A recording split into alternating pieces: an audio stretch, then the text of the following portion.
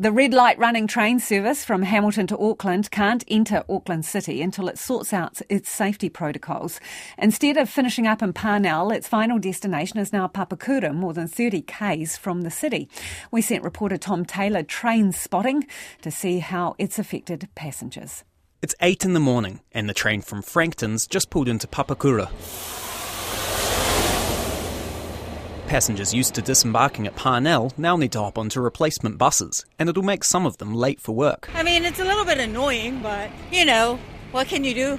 Just got to go with the flow. That's the only way we've got to get here, so it's a bit of an annoyance, really. Could have taken a little bit of care when running red lights. A couple of hours later, passengers are ready to depart in the opposite direction. For some, changes to the service aren't such a big deal.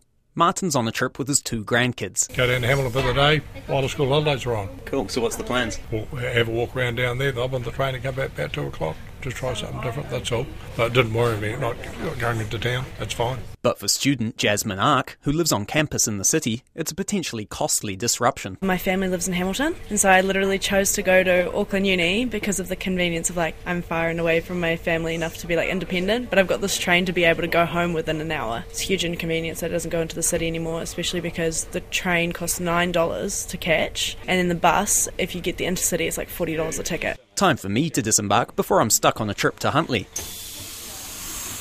But come 10:26, the scheduled departure time, the train's sitting idle. The driver, Wayne, hops down from the cab and tells me he's waiting for another busload of people to arrive from one of the train replacements. Yeah, I just notified train control because she's put the light up for us, and she needed the light back. Well, she's probably wondering why we're due out at 10:26. It's 10:30, nearly 10:35 now. He's hoping for a swift resolution to the travel restrictions imposed by Waka Kotahi. It's just a shame the way things went. Do you think it'll get resolved quickly? It'll have to. Yeah, it'll have to. If it doesn't, it's going to be goodbye. How many people would normally be on this train travelling down to Waikato?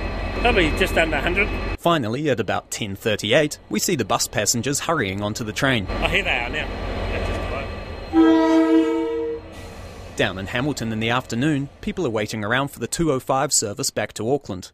They'd normally stop in Parnell. Now, they'll be sorting their own way from Papakura. We're just going to detour and get a different train to Newmarket instead. It changes the destination and where we get picked up from. Convenient timing.